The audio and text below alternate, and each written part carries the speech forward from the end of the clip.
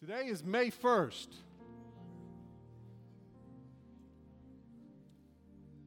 You're probably wondering what in the world does May 1st mean? Well, there's probably some here today that maybe have a birthday May 1st or anniversary. I can tell you, May 1st means that there's 238 days until Christmas.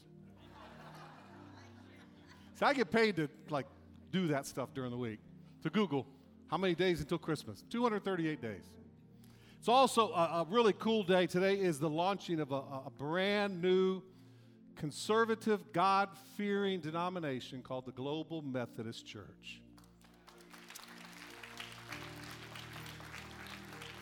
And we're honored to have Jay Thorell here, who's helping to launch this new denomination, giving oversight and leadership to the state of Florida and around the world. I was looking at his bio. You see it there in your notes, and he's going to have a lot of fans because he's wearing a Gator shirt. So, Jay, you've won over a lot of fans. But Jay's a cog pal, a child of God and a person of worth.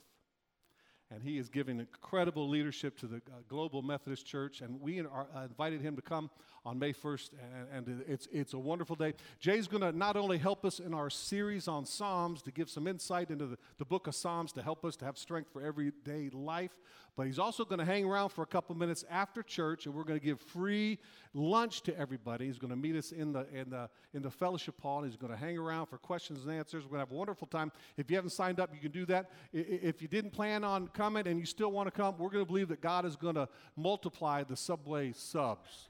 So come, be a part. We've already got over 80 people signed up to come to hear Jay right after church, but we wanted him to come and to preach the gospel, anointed gospel preaching.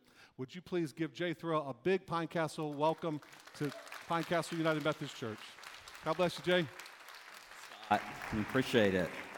Well, good morning, friends. It is so good to be with you today, and it is a momentous day, as Pastor Scott shared. It is the first day of a new denomination, the Global Methodist Church, and we are excited. I'm excited, so I don't usually talk about myself because I don't really like to do that. But I'm excited today because the story doesn't matter. But I had to give up my ordination before, but today with the launch of the Global Methodist Church, I'm ordained again. So that's a good thing too. So I'm excited that I am ordained again after a period of time here. It kind of feels like coming home. I grew up in the Apopka area, and so I know Pine Castle well. Grew up in Apopka, graduated from Apopka High School, and we have always kind of considered our home church to be Asbury United Methodist Church in Maitland. It's where my wife and I were married. We live now in the Jacksonville area with our son, but it is good to kind of be in my old stomping grounds again this weekend and to get to be down in the city beautiful. So thank you for having me. So when I was asked to come down and I was told that you all were in the middle of this series on the book of Psalms, I was excited because I got to pick the psalm that I was going to preach from. And so I picked a psalm that is one of my very favorites. It's Psalm 139. And I want to encourage you. I'm not going to read the whole psalm to you. I'm only going to read verses 13 and 14 to you. But I want to encourage you to take some time this afternoon to read the entire psalm. It's not terribly long. It'll take you about 60 seconds to read the whole psalm. It's not a long one. But it's a beautiful psalm. And it really speaks to what I'm going to be talking about this morning. It speaks to the soul. It speaks to who we are, being connected to God, as Pastor Scott already mentioned this morning, and then allowing God to rub off on us and to affect the very core, and actually, as we'll talk about in a moment, the entirety of who we are and who we were created to be. So I'm going to read just verses 13 and 14 to you, but please go home this afternoon, or if you've got your Bible with you, if you have your phone with you and you have one of the Bible apps, you can pull it up there too. But read the whole psalm. But here's verses 13 and 14. For you created my inmost being. You knit me together in my mother's womb. I praise you. I love these next words. Because I am fearfully and wonderfully made. Your works are wonderful. I know that full or very well. And so may God add his blessing to the reading and the understanding and the obeying of his holy word. Let's pray together about that, shall we? Let's pray. Gracious God, it's been powerful in worship already this morning. I feel anointed simply because I've gotten to be in this place where your Holy Spirit is so thick and so palpable. Through music, through prayers, through scripture, through an amazing time of leading us in song by the choir just a few moments ago. Lord, you are here, and we give you thanks for that. We want to worship you well today. So help us to come together as one giant praise team. The choir, the ushers, the folks sitting in the pews, me, everyone, all of us together. Help us to lift ourselves up to you, and may what we do here this morning put a smile on your face. And when we leave this place, because we've been in your presence and sung your praises, Lord, would you help us to be better prepared to be the masterpieces that you created us to be. And Jesus, as I always pray before I preach, would you hide me behind your cross as I talk now, so that you would be the one that is seen and heard and not me. And as it has already been prayed and said this morning, would you help me to decrease and you to increase? Would there be less of me and more of you? And may that be true of all of us. And we ask this, Jesus, in your holy and your precious and your saving name. And all God's people said, Amen. Well, friends, what comes to mind when you think of the word soul? I kind of laughed as I was thinking about that this week, because this will kind of tell you a little bit about how I think. The first thing that came to mind when I thought of soul were the old cartoons of Tom and Jerry. Tells you exactly who I am. So I was thinking about my son. Now, he's 17 now. He's almost finished his junior year, so he would tell you in about 2 weeks he'll be a high school senior. And when he was little, he watched Tom and Jerry cartoons. Now, they were reruns. Actually, I think they were reruns when I was his age watching them, when I was a little boy. I'm not sure if they were reruns when my parents were or not. They probably got to see the originals, but they were reruns for me. But if you remember in the series, almost always Jerry gets the better of Tom. And oftentimes, he so much gets the better of Tom that Tom ends up dying in some way. And oftentimes, there's this little ghostly image of a Tom floating up, and he sits on a cloud, and he has a harp, and he's there kind of strumming. And for some reason, when I began to think of a soul, that's what came to my mind. Some people think of the word soul, and I think they hear conscience. I think others hear the word soul and they think of their core values that kind of guide who they are and what they do. One of my favorite preachers, John Ortberg, he says this in his book, Soul Keeping. He says, in our day, soul language often conjures up images of herbal tea drinking, Birkenstock wearing, flower growing, scented candle lighting, conflict avoiding granola crunchers. You have to kind of know John Ortberg, but that's classic him. Here's the reality, friends. Nothing could be farther from the truth. That is not what the soul is. The soul is what was being talked about by the psalmist in Psalm 139. In verses 13 and 14. The psalmist says, you are the one, he's talking about God here. You, God, are the one who created my innermost parts. You knit me together while I was still in my mother's womb. I give thanks to you that I was marvelously set apart. Your works are wonderful. I know that very well. those verses, they just kind of affirm the soul, and they talk about the fact that our soul is the very thing that God created that makes us us.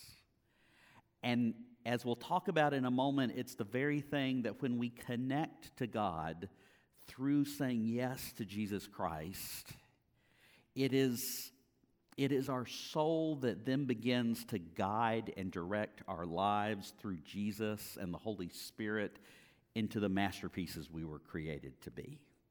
That's what the soul is all about. So they're really kind of three things that I'm going to invite you to think about, not only during this message, but throughout the week. And you've got your sermon notes there, and the points will be on the screen, but they'll be in the notes as well, and feel free to take notes, and I will try my best to stay close to them so that you can follow along. But the first thing I want to kind of help us think about is just what is the soul? Did you know there was a doctor in the early 1900s who thought he had figured out how much the soul weighed? I don't know how he did this, but he had 7 people that he somehow, I guess he would have had to have had them on a scale as they were dying. And he claimed that as they died, that the moment they died, they lost weight. And he recorded it, and he said those 7 people, when they lost weight, they lost 22 grams, which is about 3/4 of an ounce. And he put forth that that was how much the soul must weigh, because it was the soul leaving the physical body, he argued, and that was what the soul weighed. Now, that's all been debunked, of course. You all know that, and you hear that. But we've been kind of obsessed with the soul over the centuries. Plato talked about the soul, one of the great Greek philosophers. Plato put forth his argument that the soul would be reincarnated after we died. Now, as Christians, we know that's not true as well, but he put this idea forward that if you had lived a virtuous life, a well-lived life, that when you died, the soul was reincarnated, and you would come back as something even better, maybe a wealthy person or a leader or a Florida Gator, something like that, if you'd had a well-lived life. If you had lived a life that was not virtuous and one that was self-centered and bad, the soul would come back as well, but you might come back as a donkey or a Florida State Seminole or Georgia Bulldog. But, I digress. You kind of see where that's going. So one of my very favorite Christian authors, he was a pastor, he was a professor, he's gone now. He died a few years ago. You may love him too. You may have read his books over the years, is a man by the name of Dallas Willard. And Dallas Willard's writing is the deep end of the pool. So when you read Dallas Willard, you're kind of jumping into the deep end. But here's how Dallas Willard talked about the soul. And he defined what a healthy soul looks like. He said the really deep reason there is such value to your existence is because of this tiny, fragile, vulnerable, precious thing about you called your soul. You are not just a self. You are a soul. The Lord God formed man of the dust of the ground and breathed into his nostrils the breath of life, and man became a living soul. You're a soul made by God, made for God, and listen to what he says next, and made to need God, which means you were not made to be self-sufficient. We were wired from the very beginning. That Psalm 139 says we were knit together in our mother's wombs. We were knit together to be made for God and to need God. It's who we were created by him to be. And then Willard goes on to say this. He says, what is running your life at any given moment is your soul. Not external circumstances, not your thoughts, not your intentions, not even your feelings. And oh, how we are governed by feelings these days. And folks who ever go down the recovery path, they learn something that I think all of us need to learn, and that is that our feelings lie to us. And it's not that they aren't real and that we don't feel them, we do, but our feelings can lie to us. And Dallas Willard's reminding us of that. The soul is that aspect of your whole being that correlates, integrates, and enlivens everything going on in the various dimensions of the self. The soul is the life center of human beings. So when we ask that question, what is the soul, to kind of put it in maybe a 21st century sort of analogy, I would kind of offer to you that the soul is kind of the operating system for our lives. If you have a computer, if you have either a Windows or a Mac, there's an operating system going on in the background. You don't ever deal with it, although you are dealing with it simultaneously, but you don't go to it. And it's the thing that makes the entire computer and all the apps and the software on it, the hardware, the firmware, all of it run. And it's running silently in the background. And that's really what the soul is in our lives. If our souls had an operating system, or if our lives, rather, had an operating system, it would be our souls. And so Dallas Willard kind of put together a diagram of what that looks like, and I really like it. So he would say that first comes in our lives the human will. And the will is really good at making kind of those large decisions that we have. The will is not good at overcoming habits and nature. Now, we all have willpower, but we all have varying degrees of it. And while our will is good to kind of make those bigger decisions when it comes to, I'm on a diet, but there's an Oreo. The will becomes a little harder for us at times. And then in just a larger circle, Dallas Willard would say comes the mind.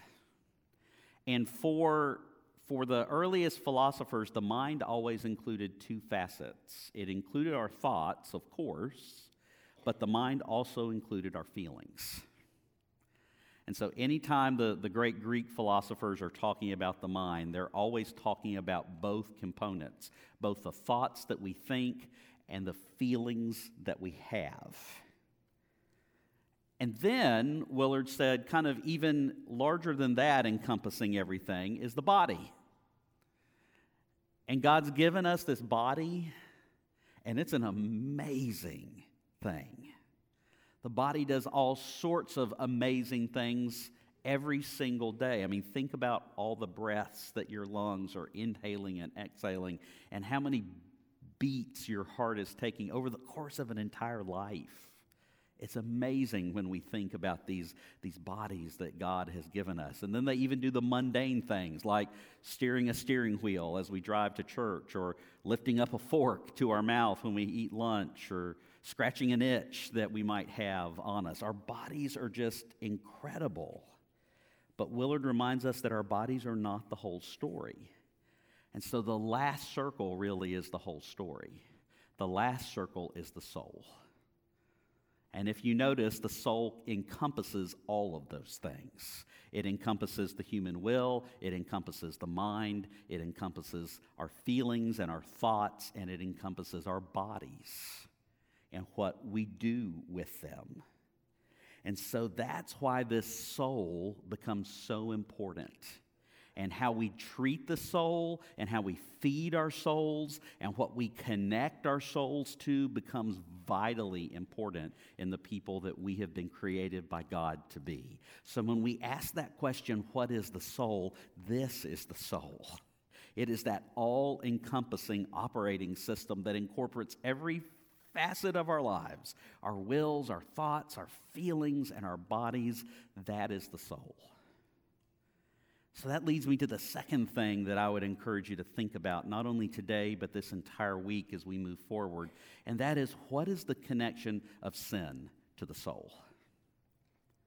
What is the connection between the two? Because it gets very important. You know, we can say that our wills ought to be shaped by the will of God, and that our thoughts should be on God, and that our feelings, hopefully, are guided by God, and that we use our bodies to be glorified God, hopefully, if we're using them in the right way. But friends, when we have an unhealthy soul, one that has been soaked in sin, the opposite becomes true of all that. We're not in the center of the will of God. Our thoughts go to places that they probably shouldn't be.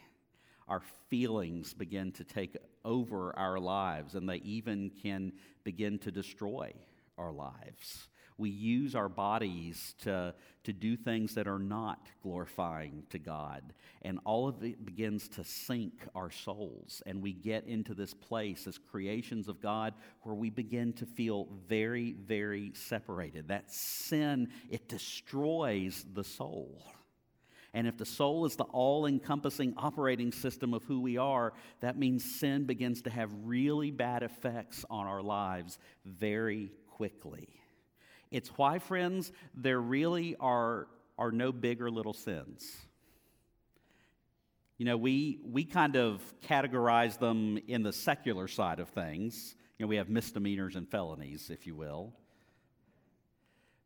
But in God's economy, all sins are equal.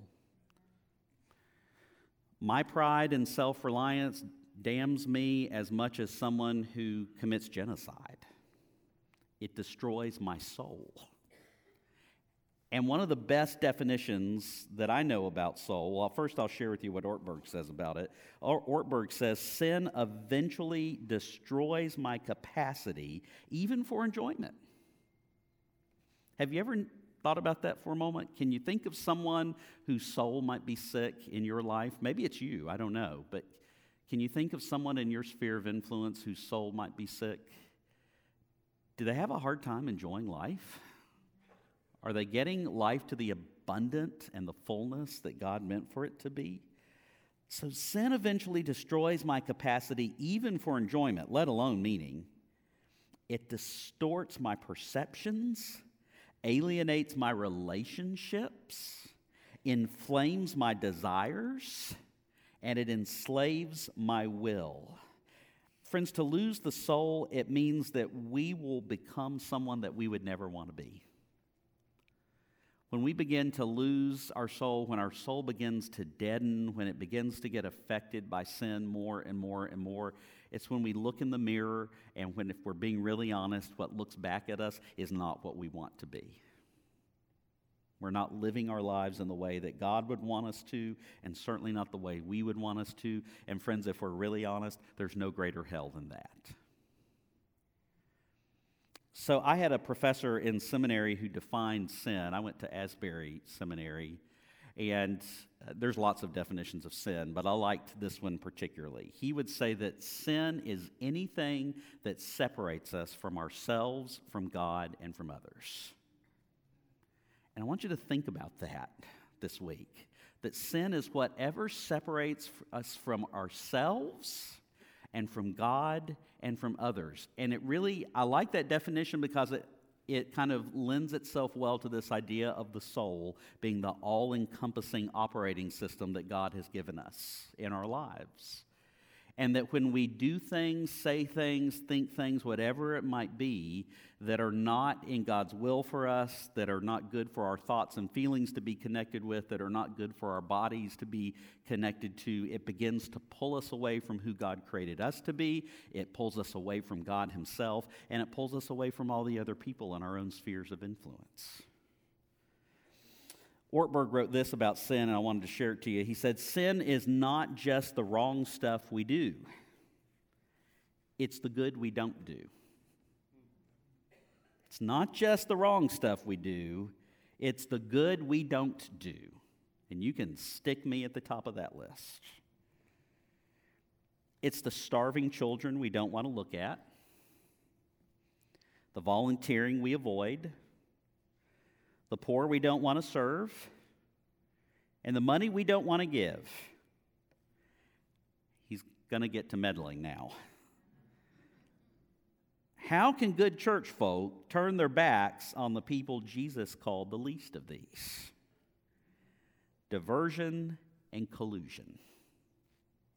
First, we remind ourselves that we haven't committed the really bad sins, such as bank robbery or serial murder. And then we make a pact with each other. I won't call you on it if you won't call me on it. Ouch. That definitely indicts me. And I wonder if it might reach out to you. Sin destroys the soul. That's the connection of sin to the soul. So then that leads to the third and final thing that I want us to think about this morning, and that is this. I want you to think about the relationship of the world to the soul. Have you noticed something? The world has kind of replaced the word soul in our lexicon, and it's replaced it with the word self. S-E-L-F. It's replaced it with the word self. And the problem, as we've discussed, is they are not the same thing. The soul is much bigger than all of that. But the world has kind of equated the two to be together.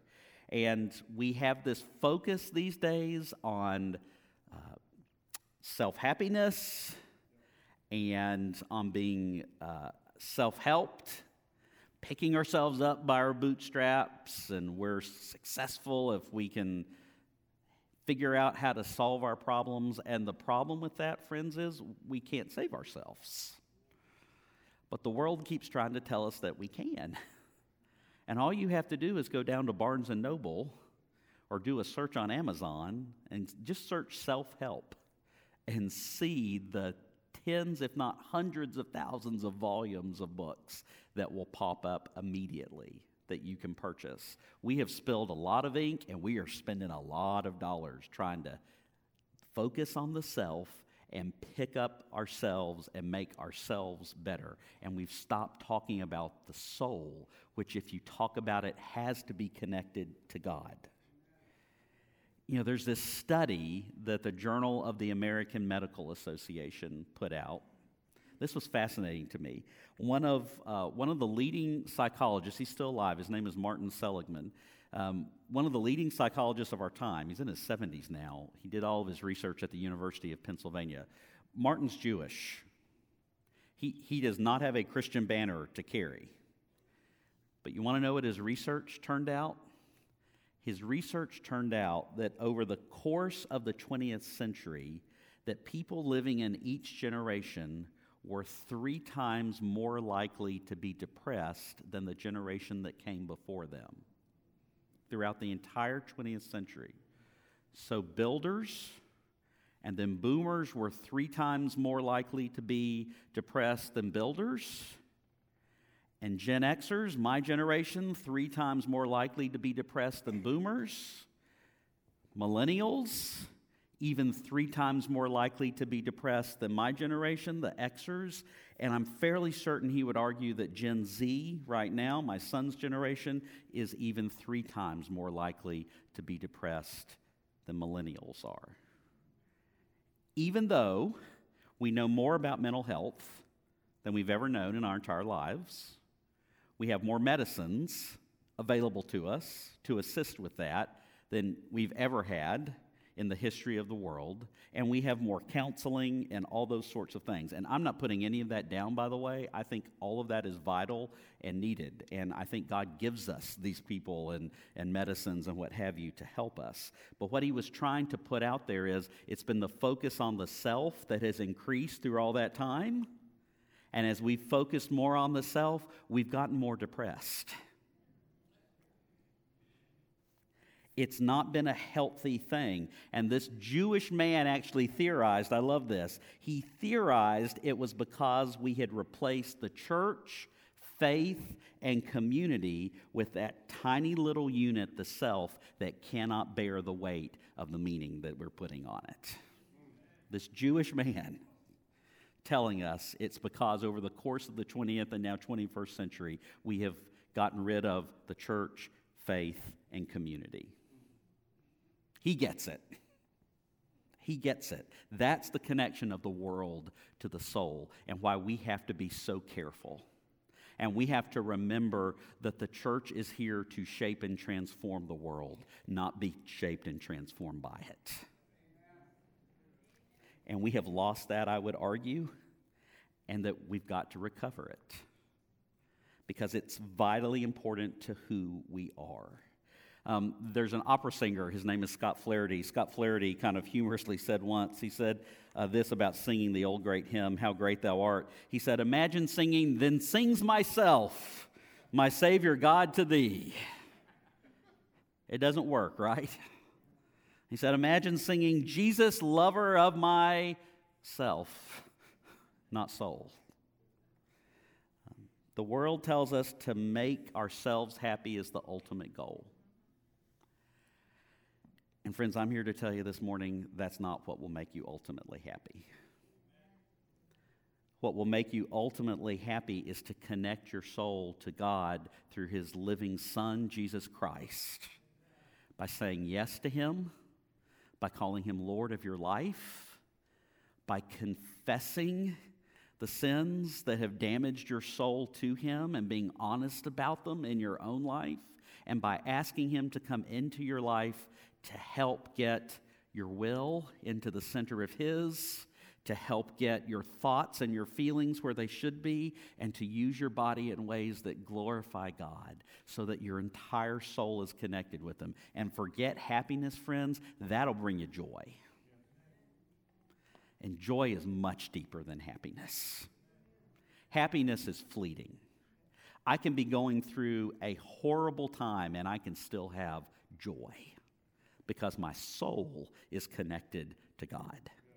And I have sought to connect myself to Him and lift Him up and not me up. You know, Jesus was once asked, and it was a trick question, of course, when they asked Him. They said, hey, Jesus, what is the most important commandment? And Jesus said in Mark 12:30, He said, love the Lord your God, you know this, with all your heart and with all your soul and with all your mind and with all your strength. Has it ever occurred to you that Jesus was ticking off that diagram that Dallas Willard put together of what the soul is? Your heart is your will. Your mind is your thoughts and your feelings. Your strength is your body. And your soul is the all-encompassing operating system that connects it all together. We are called to love Jesus in such a way and to such a level that our very souls sing.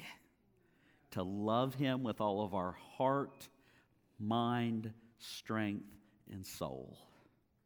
And so I want to encourage you this week to think about your own life, to take that hard look in the mirror and be really honest about what's staring back at you. And are there places in your heart, the will, that you need to do a better job of asking the Holy Spirit to help connect you with the Holy Spirit, to allow the Holy Spirit to rub off on you? Are there places in your mind where you need to make sure your thoughts and your feelings are guarded and protected? It's that old adage, garbage in, garbage out. We have to guard our hearts and guard our minds. With your strength, are you using your body to glorify God? And are you loving God with your whole soul? All of it being connected, being anointed, being one that is seeking Him. That will bring you joy. Let's think about that. Amen? And amen. Let me pray for us real quick. Come on up, Scott. Come on up. Gracious God, every one of us here today represents a soul. And you know us full well. You created us. You blew your breath into our nostrils. You formed us and knit us together in our mother's wombs. You know us full well. That is how intimate our relationship is with you. And so, Jesus, would you forgive us for those places where we have not helped to connect our hearts, our minds, our bodies, our souls with you? Forgive us for those places where we have kind of listened to what the world has to say and sought happiness in all sorts of ways that really do nothing to connect us with you and everything to really damage our souls. And Holy Spirit, would you help us to leave this place determined more than ever that we want to lean upon you. To lean upon you so that our hearts, the will that we have is in the very center of you. So that our thoughts and our feelings, they come from you and they lead us towards you. So that our bodies glorify you and point others towards you. Would you help us to make our souls open to you so that we can be connected with you and shaped into the people that you've created us to be? Help us. We need you. We can't do it without you. And we ask all of this in the name of the Father and the Son and the Holy Spirit. And all God's people said, Amen.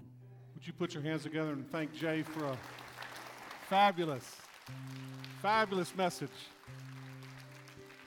That's the kind of message I need to hear. That's the kind of message I want to be a part of. Amen.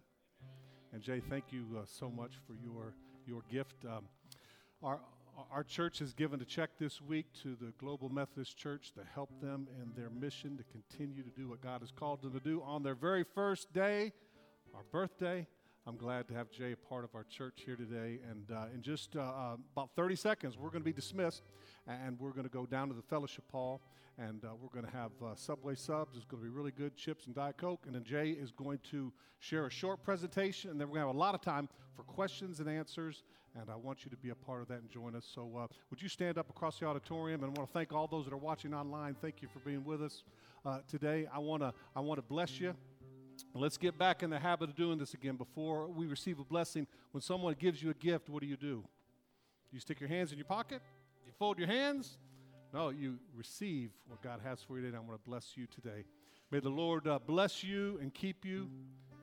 May the Lord make his face to shine upon you and be gracious to you.